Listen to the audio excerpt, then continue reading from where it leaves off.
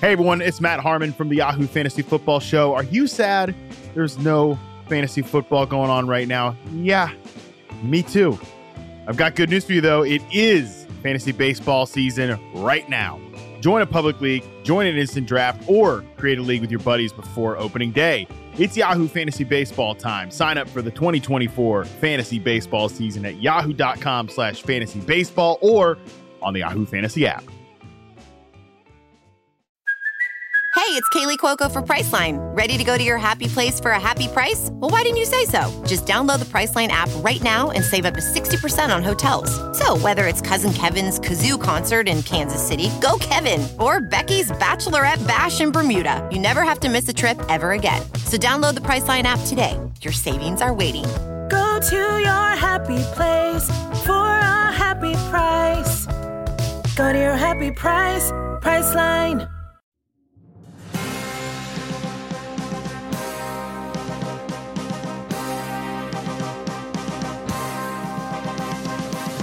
Yes, sir. Yes, sir. Welcome to Yahoo Sports NFL Podcast. I'm Yahoo Senior NFL Writer Terez Paylor. Here with my main man and fellow Senior NFL Writer Charles Robinson.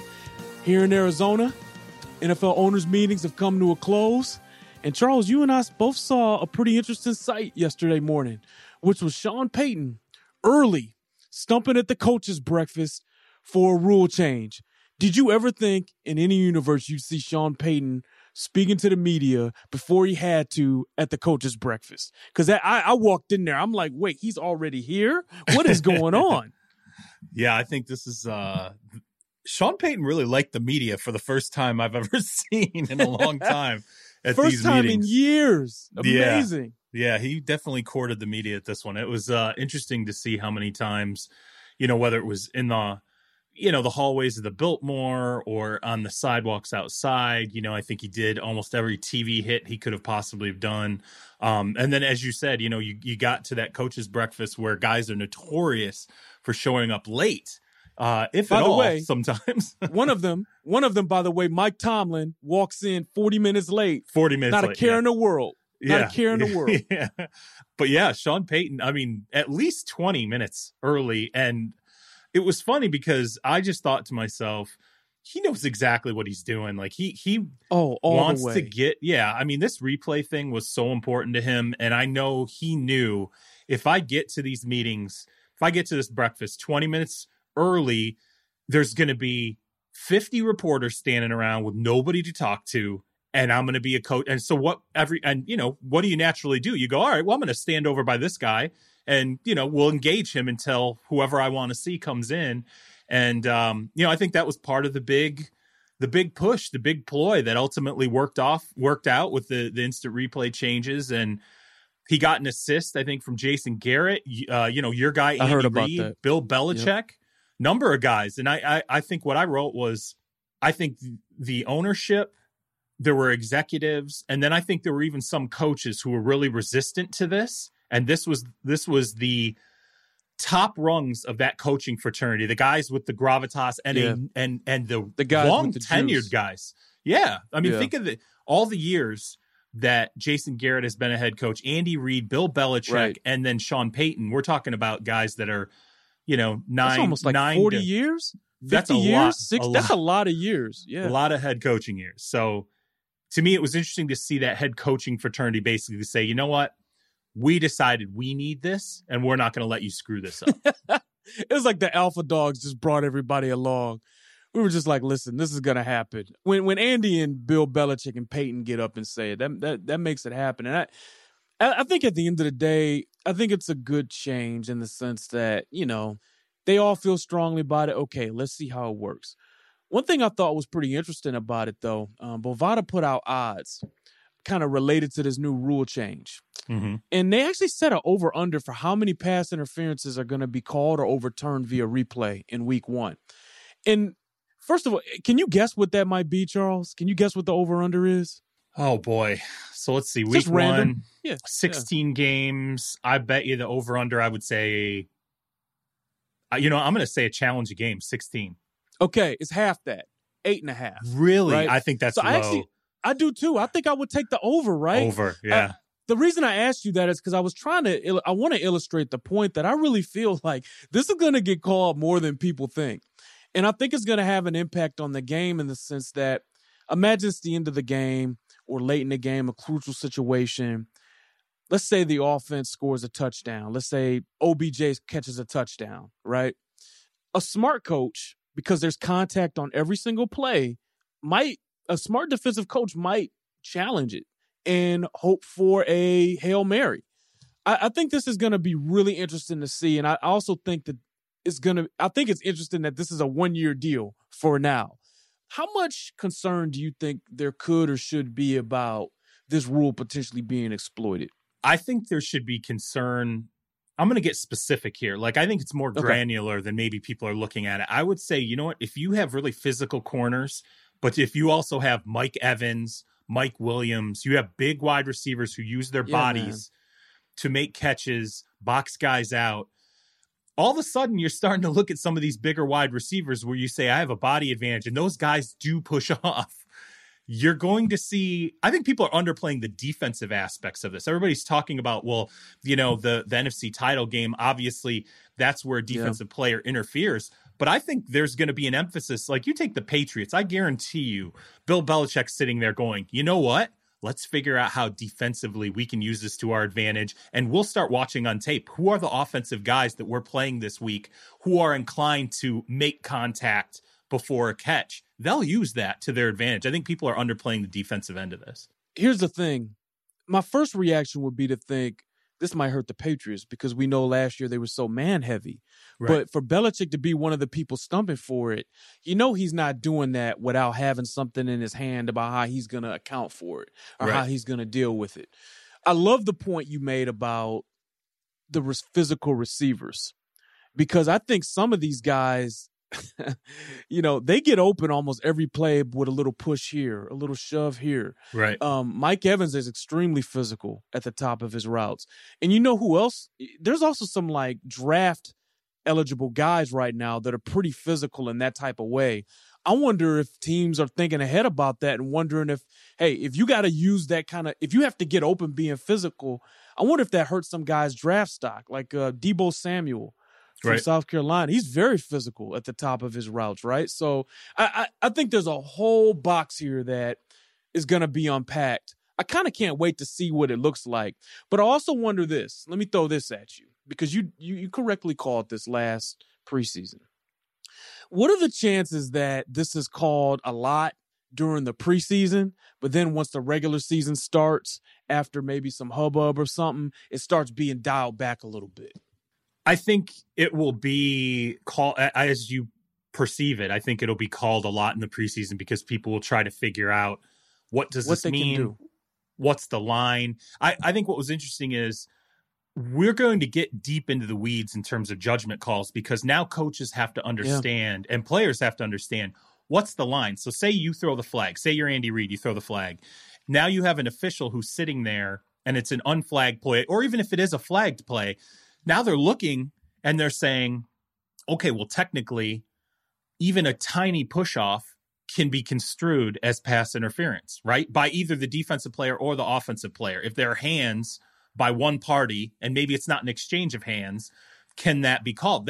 I think that's where we're going to get into the nuance that we don't know. We don't know what we don't know right now, and we have to figure that out. And so if you're Deshaun Jackson, you're sitting there going, if a guy puts his hands on me, I'm going to say, that's pass right now. Boom, throw it every single time I'm out here. If I'm going, let's say I have a stop and go, or I just have a straight go route and there's a guy who's trying to hit me outside of the 5 yards or whatever, or touching me when the ball's coming, it's over, right? You throw the flag. We don't know. Maybe that's how lightly is this going to be called, I guess is the question. I think what it does, and one of the reasons maybe Belichick is in on it, because we think of the profile of this typical New England Patriots receiver in general, right? These guys are really good route runners who are really good out of their breaks. Those guys are going to be really difficult to cover with this rule. Right. And I know that goes both ways, but if you look at like Damian Amendola or you look at Julian Edelman, Edelman's not getting open by being physical. He's getting open by being crafty with his routes and just athleticism. Like, Right. can you imagine trying to defend Tyreek Hill on a 9 route if you can't run with him now? You get what I'm saying? I think Yeah. this is a great development for speedy receivers and guys who get open with athleticism and route running. Well, and not only that, I was kind of thinking about this as it passed. If I was the Patriots, I would leave Rob Gronkowski alone for a while, and then I would go back in July. You know, say it's the beginning of July, and I would go to Rob and I would say, Rob, let me show you all the cut-ups last year that will now be pass interference with you. Because a lot of teams play that. Rob really physically. Linebackers do, safeties do, corners like Jalen Ramsey. You put certain guys on Rob Gronkowski, he gets beyond that 10 yards, and they're beating him up. Right. I think for the Patriots, I'm almost looking at this rule change and saying, look, Rob, we know you're tired. You're probably beat up. Now you've had an off season to dial it back, probably do your thing, not do anything. I think you do the Tony Gonzalez pitch that the Atlanta Falcons did, and where you're like, listen, just come back. We'll dial back your practice reps. We'll do this. We'll start to tailor some of this for you. And guess what? A rule just changed that's going to help you. Yeah. So give us one more year with this rule and let me see what Rob Gronkowski looks like with this new rule in place. I think that's another way that benefits the Patriots. This is going to be fascinating to have many different terms, because to me, it kind of speaks to the continued evolution of the game as far as de-emphasizing the physicality. Now that you have an opportunity to challenge this physicality on both sides, it's going to come down even more to, I'm a better route runner, I'm a better athlete, like who's the better skilled player. Mm-hmm. And this is going to hurt some corners that can't turn and run. You know, they're the 4.6 guys in the draft, okay? You know, you running a 4.58 or something, 4.59, gonna have to play a lot of zone, buddy, because I think this is going to be really interesting to see. So we're just now between you and I talking about it, we're just now kind of trying to figure out what these far-reaching effects are. But I think there's going to be even more things that we haven't even discussed yet. Oh yeah, I can't. I mean, I think it's going to be fascinating, because some of those same coaches who are caping for it today, guaranteed they're going to get screwed by this rule at some point in the critical juncture of the season. If I was an offense, I would start running more complex routes. I will say that. You to me, it gives the advantage to, once again, the offense that knows where guys are going, right? You know, like, hey, if you're trying to de-emphasize contact, again, that's just another advantage for the guys who know what routes they're going to be running. So I'd start throwing more complexity in there. Yeah, no, for sure. And maybe some of these bigger corners might have to drop 10 pounds, might have to drop 5. I mean, being able to turn and run and flip your hips and click and close is more important than ever. Yeah. Yo, 3-cone and short shuttle is already important. It's going to get a lot more important for the guys in the secondary. Because think about it, man. Like, I wonder, I mean, not to belabor this point, but I wonder now if you feel a little bit more comfortable with like a little guy on a big guy if you're defense, right? Like, do you feel more comfortable putting, say, Jalen Ramsey on Gronk, for instance? Just Jalen's an elite corner, but you get my point. Like, if Gronk, Gronk's not going to separate from Jalen. Right. He'll have to win jump balls and box him out. Mm-hmm. How's that going to be called? Like, what's the burden? Like, it's a judgment call, but I wonder if even the refs are just going to say, okay, it has to be very, very clear. It can't be a little. So it's fascinating, and I can't really wait to see how that shakes out. Another rule change that was proposed but tabled was the Chiefs, which was they wanted to give both teams an opportunity to possess the ball in overtime. Right. It was tabled because the Chiefs want to do like more work on it, and it'll probably be discussed again in late May. To me, like, we all know why the Chiefs are proposing this, right? It's because they wanted a chance to get Patrick Mahomes the ball at the end of the game in the AFC Championship game. But I actually really like the concept of it, in the sense that, especially if it's just a playoff sort of deal. Because I love playoff football. And I think given a chance to see more playoff football, I'll take it. I'm in. So I'm interested to see what kind of changes they make, and maybe down the road, or if not this year, that has a chance to get through. I think it'll get through. I think it's, like you said, I mean, sometimes these rules, I think teams table them because they know they have a shot. but they want to give it the best shot possible. They're sitting there in the room and they're hearing some of the criticisms and they're going, okay, what these people are talking about is just a small tweak. Let's pull it back, make the small tweaks, and reintroduce it at a later date, which it'll pass. I was disappointed, to be honest with you, that the 4th and 15 onside kick rule that would have been failed. fun, right? What pisses me off is you get a 7-1 vote amongst the competition committee to move it forward, and then the owners just slaughter it. And you get John Mara from the New York Giants coming out and saying, what are we, arena football? Well, guess what? You know what? Sometimes these things make it more exciting for your fans. It's okay. Look, it is.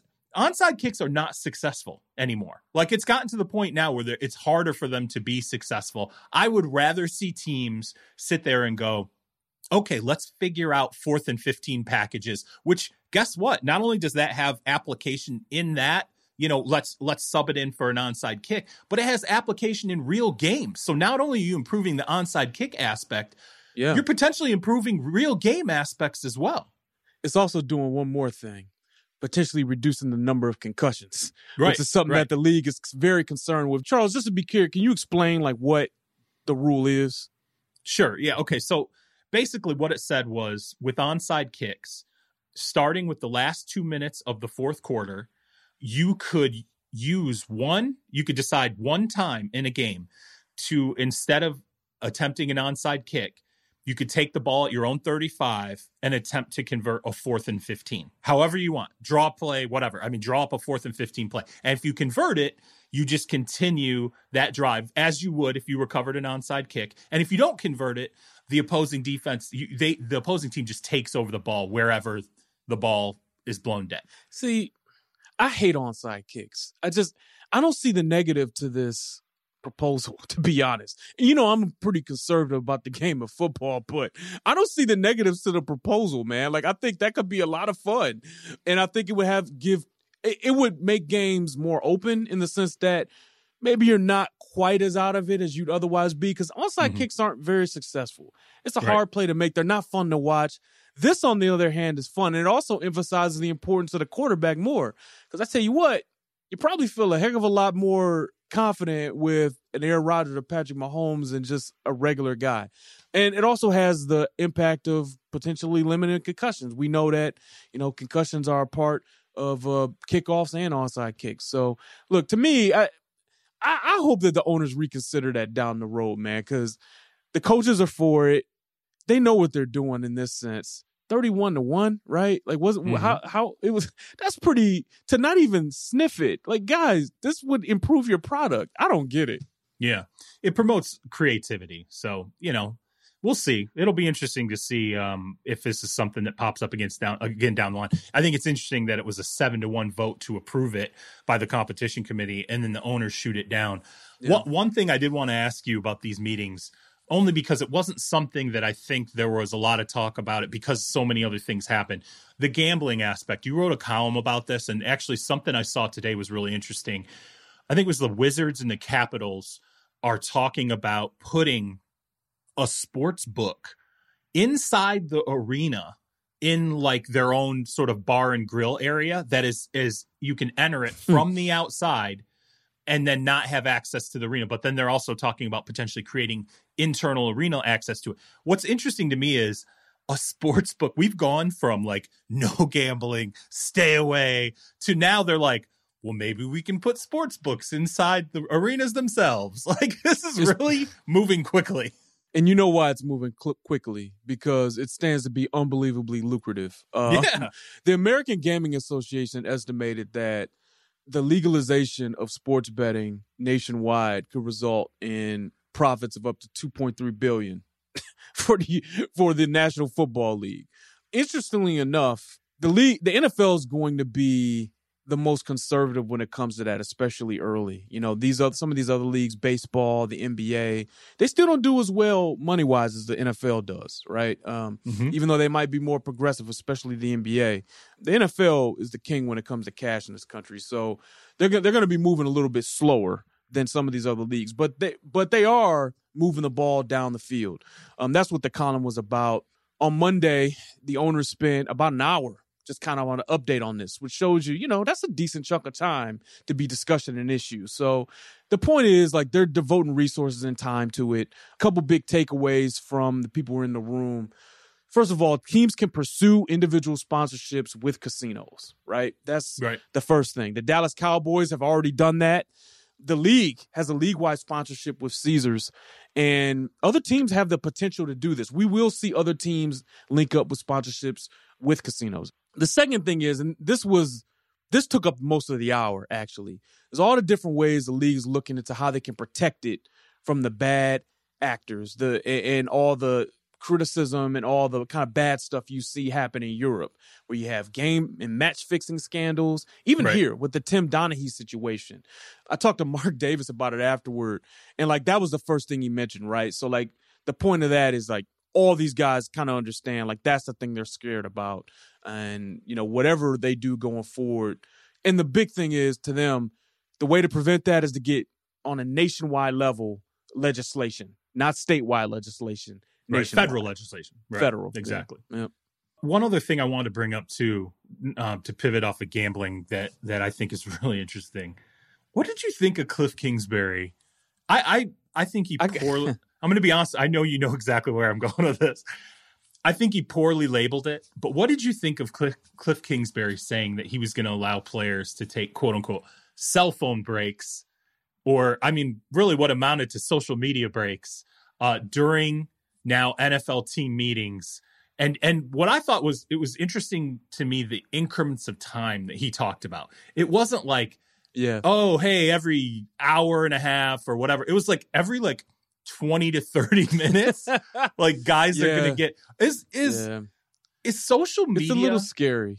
Is social media the tobacco of our time? Like, is it like, the coworkers that you would see outside, like huddling around, like in the freezing cold?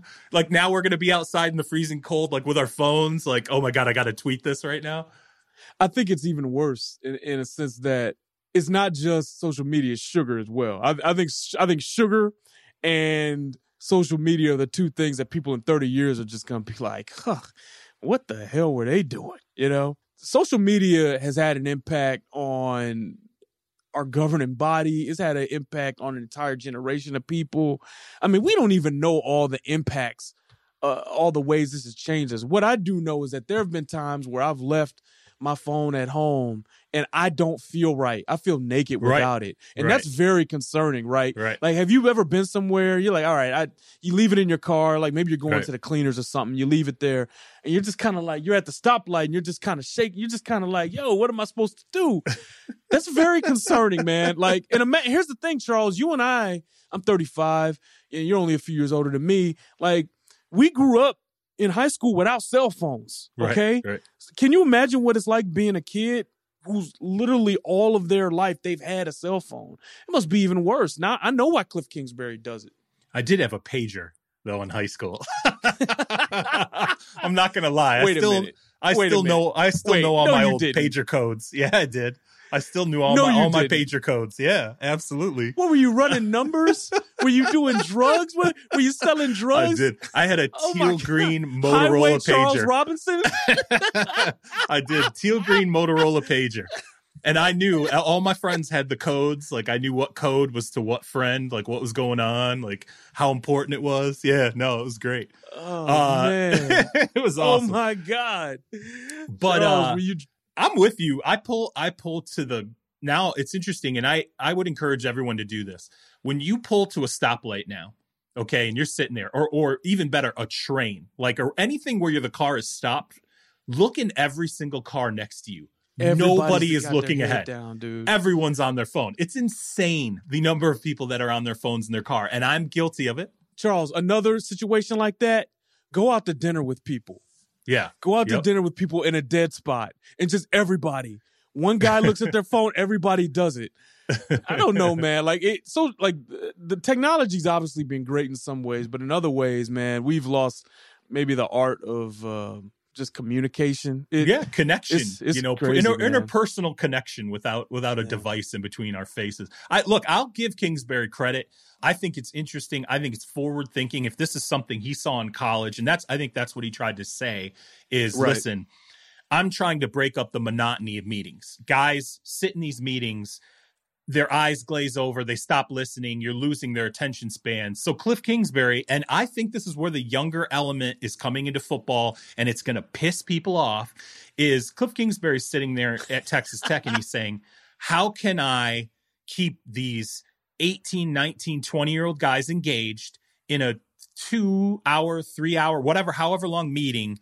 I have to let them have their breaks. And the funny thing is, as I said, with packaging, if Cliff Kingsbury had just said, I'm just going to give them breaks every half an hour, like a 5-minute break, and he didn't say cell phone break, I think people would have said, okay, all right. Like there's some methodology to what he's doing. The problem is he said cell phone breaks and social media, and he talked about social media, which people are going to connect to millennials, and they're going to say, this is bullshit.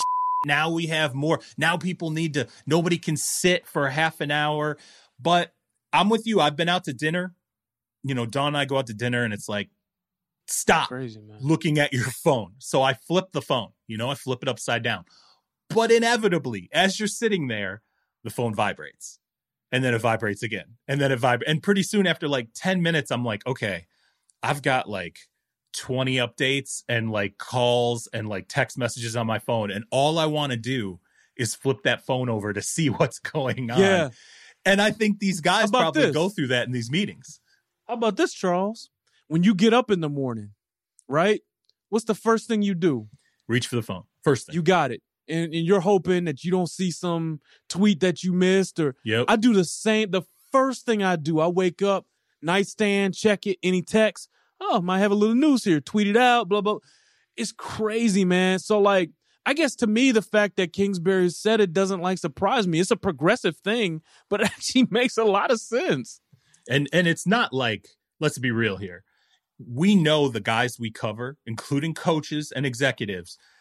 It's not like these guys who are in their 40s, 50s, some of them in their 60s. It's not like they don't use their phones. And I shared with you, I think it was Christmas morning. I told you it was like Christmas morning, 4 a.m. My phone dings with a text message. And I told you this. And it was this story. Yes. It was a coach. And Dawn's like, what the hell is going on? Who is texting you at 4 a.m. in the morning? So of course I gotta look, because I'm like, what is going on? And the funny thing is, who it was. I can't say who it was, but know who it was, because I'm like, you would never believe this.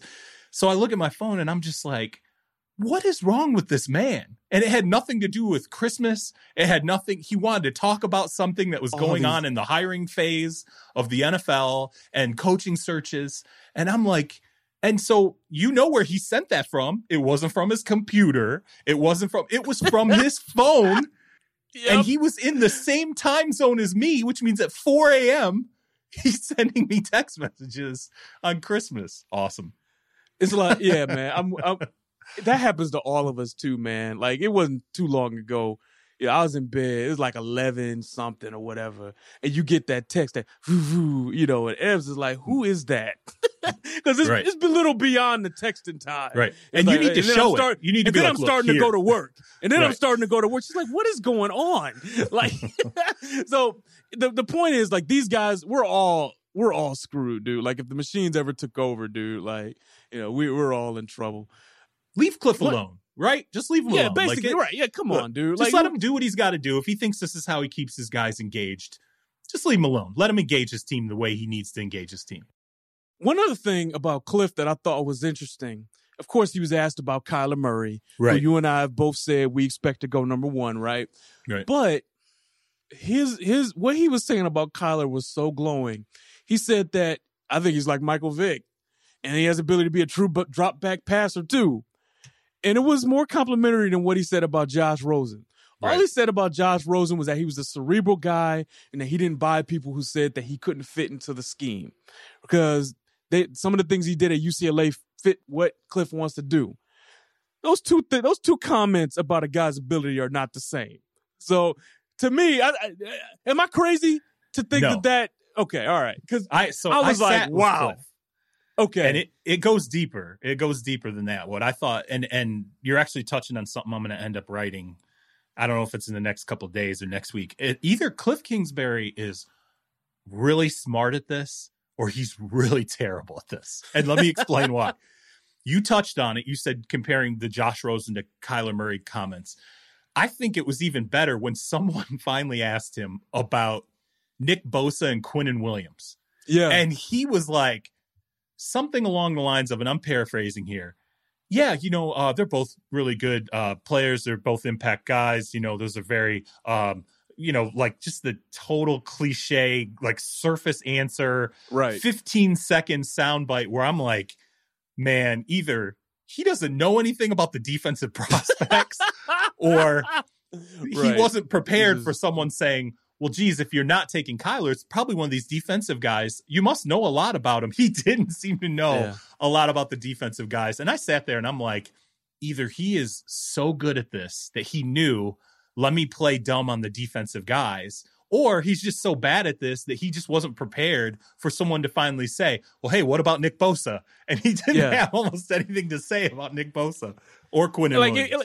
Because you're right. Like, if you're really going to just keep Josh Rosen and you're probably going to take Nick Bosa or Quinnen, and you probably talk those guys up a little bit, right? You probably say, hey, Quinnen Williams, great athlete, great intangibles, great football player. Think he's going to be an all-pro great one day. Meeting, right? We had a great meeting with him, right? Right, yeah, exactly. Nick Bosa, the same type of deal. Great bloodlines, could easily be a great player in this league. But just 15 seconds, huh? Yeah. It was. Yeah. I just Meanwhile, sat there he's going into into detail about Michael Vick and Kyler Murray. Right. He's like waving the pom-poms for Kyle. And I'm just sitting there and I was laughing because I was like, there's no way he was ready for this defensive player question. Like he just, either that or he just, it was funny. And I thought, man, how long have we gone before someone really pushed him on the defensive players? And then it just finally happened. And it felt like he just either didn't know, wasn't ready, or is seriously playing some high level chess. Okay, if that's who they're going to draft. Hey, I got something I want to talk with you about because I actually might write some variation of this at some point, right? Like, let's say they take Kyler Murray. Number one, real quick, what's the best you think they could get for Josh Rosen? Like a second, a first? Like, what do you think they could get? So I had someone tell me, and I don't believe this. I'm going to just flat out state I do not believe this. Okay. I was talking to a team guy. It was not his team, but he identified another team he thought would be involved in the Josh Rosen trade. And he said, I believe they would be willing to give up 2 second-round picks. I don't believe that. I don't think that's true. I'm thinking a second and a fifth. That's what I'm thinking. A conditional. Yeah, right. Conditional, right? Like, if you're going to get back a second-round pick, it might not even be this year. Right, because you know how these teams they like to hoard their picks for the coming year because they've done a lot of work on. Okay, right. Maybe it'd be a second and a fourth or something, right, or a conditional, whatever. If you weren't getting the second pick this year, are there any benefits to keeping both those guys and just letting them fight it out? No. And there is a precedent for this happening. In the late '80s, the Dallas Cowboys had Troy Aikman and also Steve Walsh. And look, now you're just like, how is that even a thing? But you have 30 to remember, years ago. You have to go like 30 years on this one. Exactly, though. But you have to remember, Jimmy Johnson coached Steve Walsh in Dallas at Miami. And they chose Steve Walsh with a supplemental pick, their first-round pick. And they had to give up a first-round pick in the next draft. And they basically let them battle it out. My point is, I do wonder if there's something to that. And especially if you can't get the second round pick this year. If the best you can do is a second next year and a conditional fourth, if Cliff Kingsbury really believes that Josh Rosen, if he really believes Josh Rosen has the potential to be okay, we know Steve Keim does because he drafted the guy. Why not let the best man win? I will just tell you out of practicality, and I'm confident in saying that I know this, if they were to draft Kyler Murray and Josh Rosen isn't off the roster, Josh Rosen's agent, Ryan Williams of Athletes First, picks up the phone and he calls Steve Keim and he goes, we're never showing up again. Either you deal the kid by the end of the draft. I am calling every media member and I'm telling you, we have demanded a trade. Josh is not going to be in your next camp. He's not going to be in any of your OTAs. It's done. So either you deal him by the end of this draft or we're not showing up. I am confident in saying that Athletes First is the kind of agency CAA, there's a handful of them that just are not going to put up with that. And they will absolutely instantaneously say, you're taking the kid off your roster because he's not showing. Your confidence in saying that makes me feel like that's already been decreed. They absolutely will not. I will just say they will not stand for Kyler Murray going number one and Josh Rosen still being on that roster. They will not stand for that. Here's the thing. Like, you're really good at like couching it. Like, if you don't know it, you'll kind of like, but you are so convinced about it. I feel like he's going to get traded now. Thank you. That's good. I feel like there's no chance. Listen, if I feel like this is one of those times Charles knows something, but he can't say. If he's on the roster when the draft starts, okay? Like, if Josh Rosen is on the roster and the clock begins to tick, it means that Kyler Murray's not the first pick, okay? And if he is, it means that Rosen has no idea. Athletes First has no idea. I'm going to tell you right now how this is going to go, and I'm completely confident in saying this. If this stretches on into late April and we're approaching draft day, Athletes First is going to go to Steve Kahn, and they're going to go, what do you need to know? What are you doing? You have to tell us right now what you're doing, and there's no more of this. You have to either assert publicly that Josh is your quarterback and you're done with this, or you have to tell us privately, we are not taking Kyler Murray. We're taking a defensive player. Josh is fine, whatever. They're going to demand that. And then if the draft starts, I am just telling you, it will be all out war between that agency and the team if they were to draft Kyler Murray without letting Josh Rosen's representation know. See, that makes a lot of sense to me, right? And I wonder how much of that has to do with the fact that it's just business. Like, would they do this for all their quarterbacks? Or I wonder if they would do this based on Josh Rosen's personality. If I threw that to you, what would you say? I think it is based on their belief and the belief of the organization that when they took Josh Rosen only a year ago and they moved picks to be able to take Josh Rosen, they invested additional picks to trade into that spot and take Josh Rosen, that he was their presumed starter going forward. This is who they were building around. That 100% was what they were led to believe. Now, if that plan changes, as you said, that's business. And I think they can deal with that being business. But they're going to look at the Cardinals and they're going to say, do good business. Our guy just got shelled. Yeah, our guy just got shelled behind a poor offensive line, a bad team around him. And now you're not only doing that, you not only made him take the hit his rookie year, now you're undercutting him with another player? Get out of here. Don't you think that would be the precedent for any first-round quarterback at this point? Yes. I think second-round picks wouldn't have. So, like, that's the thing. Like, if it's a first-round quarterback and you do that 2 years in a row, one of them guys got to go. But second-round pick, little less to stand on. I think it's an interesting dichotomy and actually a really good example of how things have changed in 30 years. Speaking of unhappy players, we said we were going to do question and answer time. We're going to try and make that a regular thing. And I actually do have a pretty good question this week from Ryan Scott Hall. Here's what he said. Quick question based off your Eric Berry conversation on the latest podcast. You mentioned all the logs and the fire Berry has for 2019 after his release. But do you think he would have had the same motivation had Kansas City kept him around? I definitely think that Eric Berry is going to play this year. I think he wants to play this year. I think he is kind of locked in on playing this year. And as a base, I don't know how much that changes.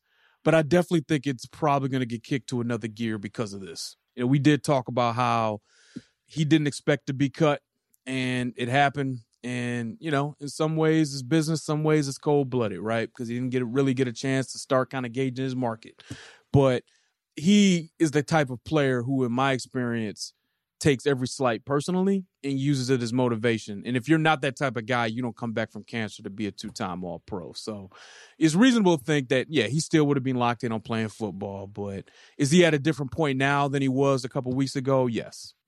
I think it all comes down to, and this is after talking to people in Dallas following his visit, and I think even for Dallas, honestly, it comes down to how much are you going to know, and really how much is Eric going to know about his own physical limitation coming back from injury, okay? And that is clearly Dallas was concerned about that versus the money, the financial asking price, where Eric Berry wanted to be compensated, which is going to be high amongst the safeties. if he wants that money, he may have to wait a little while and prove to a team, here's where I'm at in April. Here's where I'm at. I mean, it'll be interesting. This could be something. I think people should keep an eye on it. This could be something that stretches out a little longer than people realize, and Eric could take his time and teams could take their time until they feel like they're 100% on this. The same way we're seeing Ndamukong Suh is dangling out there on the free agent. Ziggy Ansah is a guy who, because of health concerns, it's the shoulder concern. Yeah, Ziggy Ansah could be, minimum a month away from even really getting a real look. They want to do a medical recheck on his shoulder. So, there's going to be some time where a few of these guys sit back and they say, let's check this out in a month from now. Let's see where this guy is. I think Eric Bear is going to be one of those guys, unless someone just takes that leap now. So I think, for Eric, I think the motivation's there. It's just, is the body willing to be 100%, once the regular season rolls around? So there's no doubt about the motivation to me. I think, like you said, he'll be with those guys, the Suhs and the Ansahs, and I think it'll be interesting to see what happens with all of them. All right, this was a pretty good one, man. Good conversation. You can follow me on Twitter at Therese Paylor. You can follow Charles on Twitter at Charles Robinson. Give the Yahoo Sports NFL Twitter handle a follow as well. Make sure you download the new and improved Yahoo Sports app while you're at it. Pretty good stuff there, pretty important. We'd appreciate if you do that. And also, rate and review us. And Charles, give your weekly spiel here. Yeah, rate and review us, man. What are we on? 238, right? Yeah. We're trying to get to 300 by draft day, and man, I don't know. This might be in jeopardy here. We need some rating and reviewing. We need some people in there. Yeah, we do need a late push. So what? That's 62 between now and the end of April. That gives us roughly a month between now and the draft to get 62 ratings. Please, please, please, please do it. We're taking the time out. We're going to try and help you out in any way we can. Get us there by draft day. We're going to have some more stuff for you, obviously, draft-wise. Very draft heavy in April. Expect that. Especially if we answer your question on the podcast. Like, we take the time to answer the question. Take the 10 seconds to rate and review us and give us a positive review. It's not that hard. All you got to do is go to our podcast on iTunes. You give us the 5 stars. Just say, great podcast, very informative. That literally takes 10 seconds. Listen. If we're answering your question on the podcast, you better be calling grandma. You better be calling your niece. You better be saying, listen, next level. Listen. Yeah. Give them a stream and give us some reviews. Rate us. This is important to us. We want it to be important to the audience. Absolutely. Okay, we'll be back next week. We appreciate your time, guys. Peace.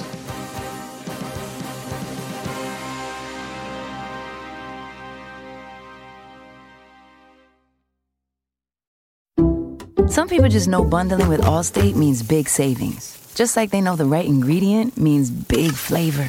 They know honey on pizza is where it's at. And olive oil on ice cream is the cherry on top. And they know when you bundle home and auto with Allstate, you can save up to 25%. Bundled savings vary by state and are not available in every state. Saving up to 25% is the countrywide average of the maximum available savings off the home policy. Allstate Vehicle and Property Insurance Company and affiliates, Northbrook, Illinois.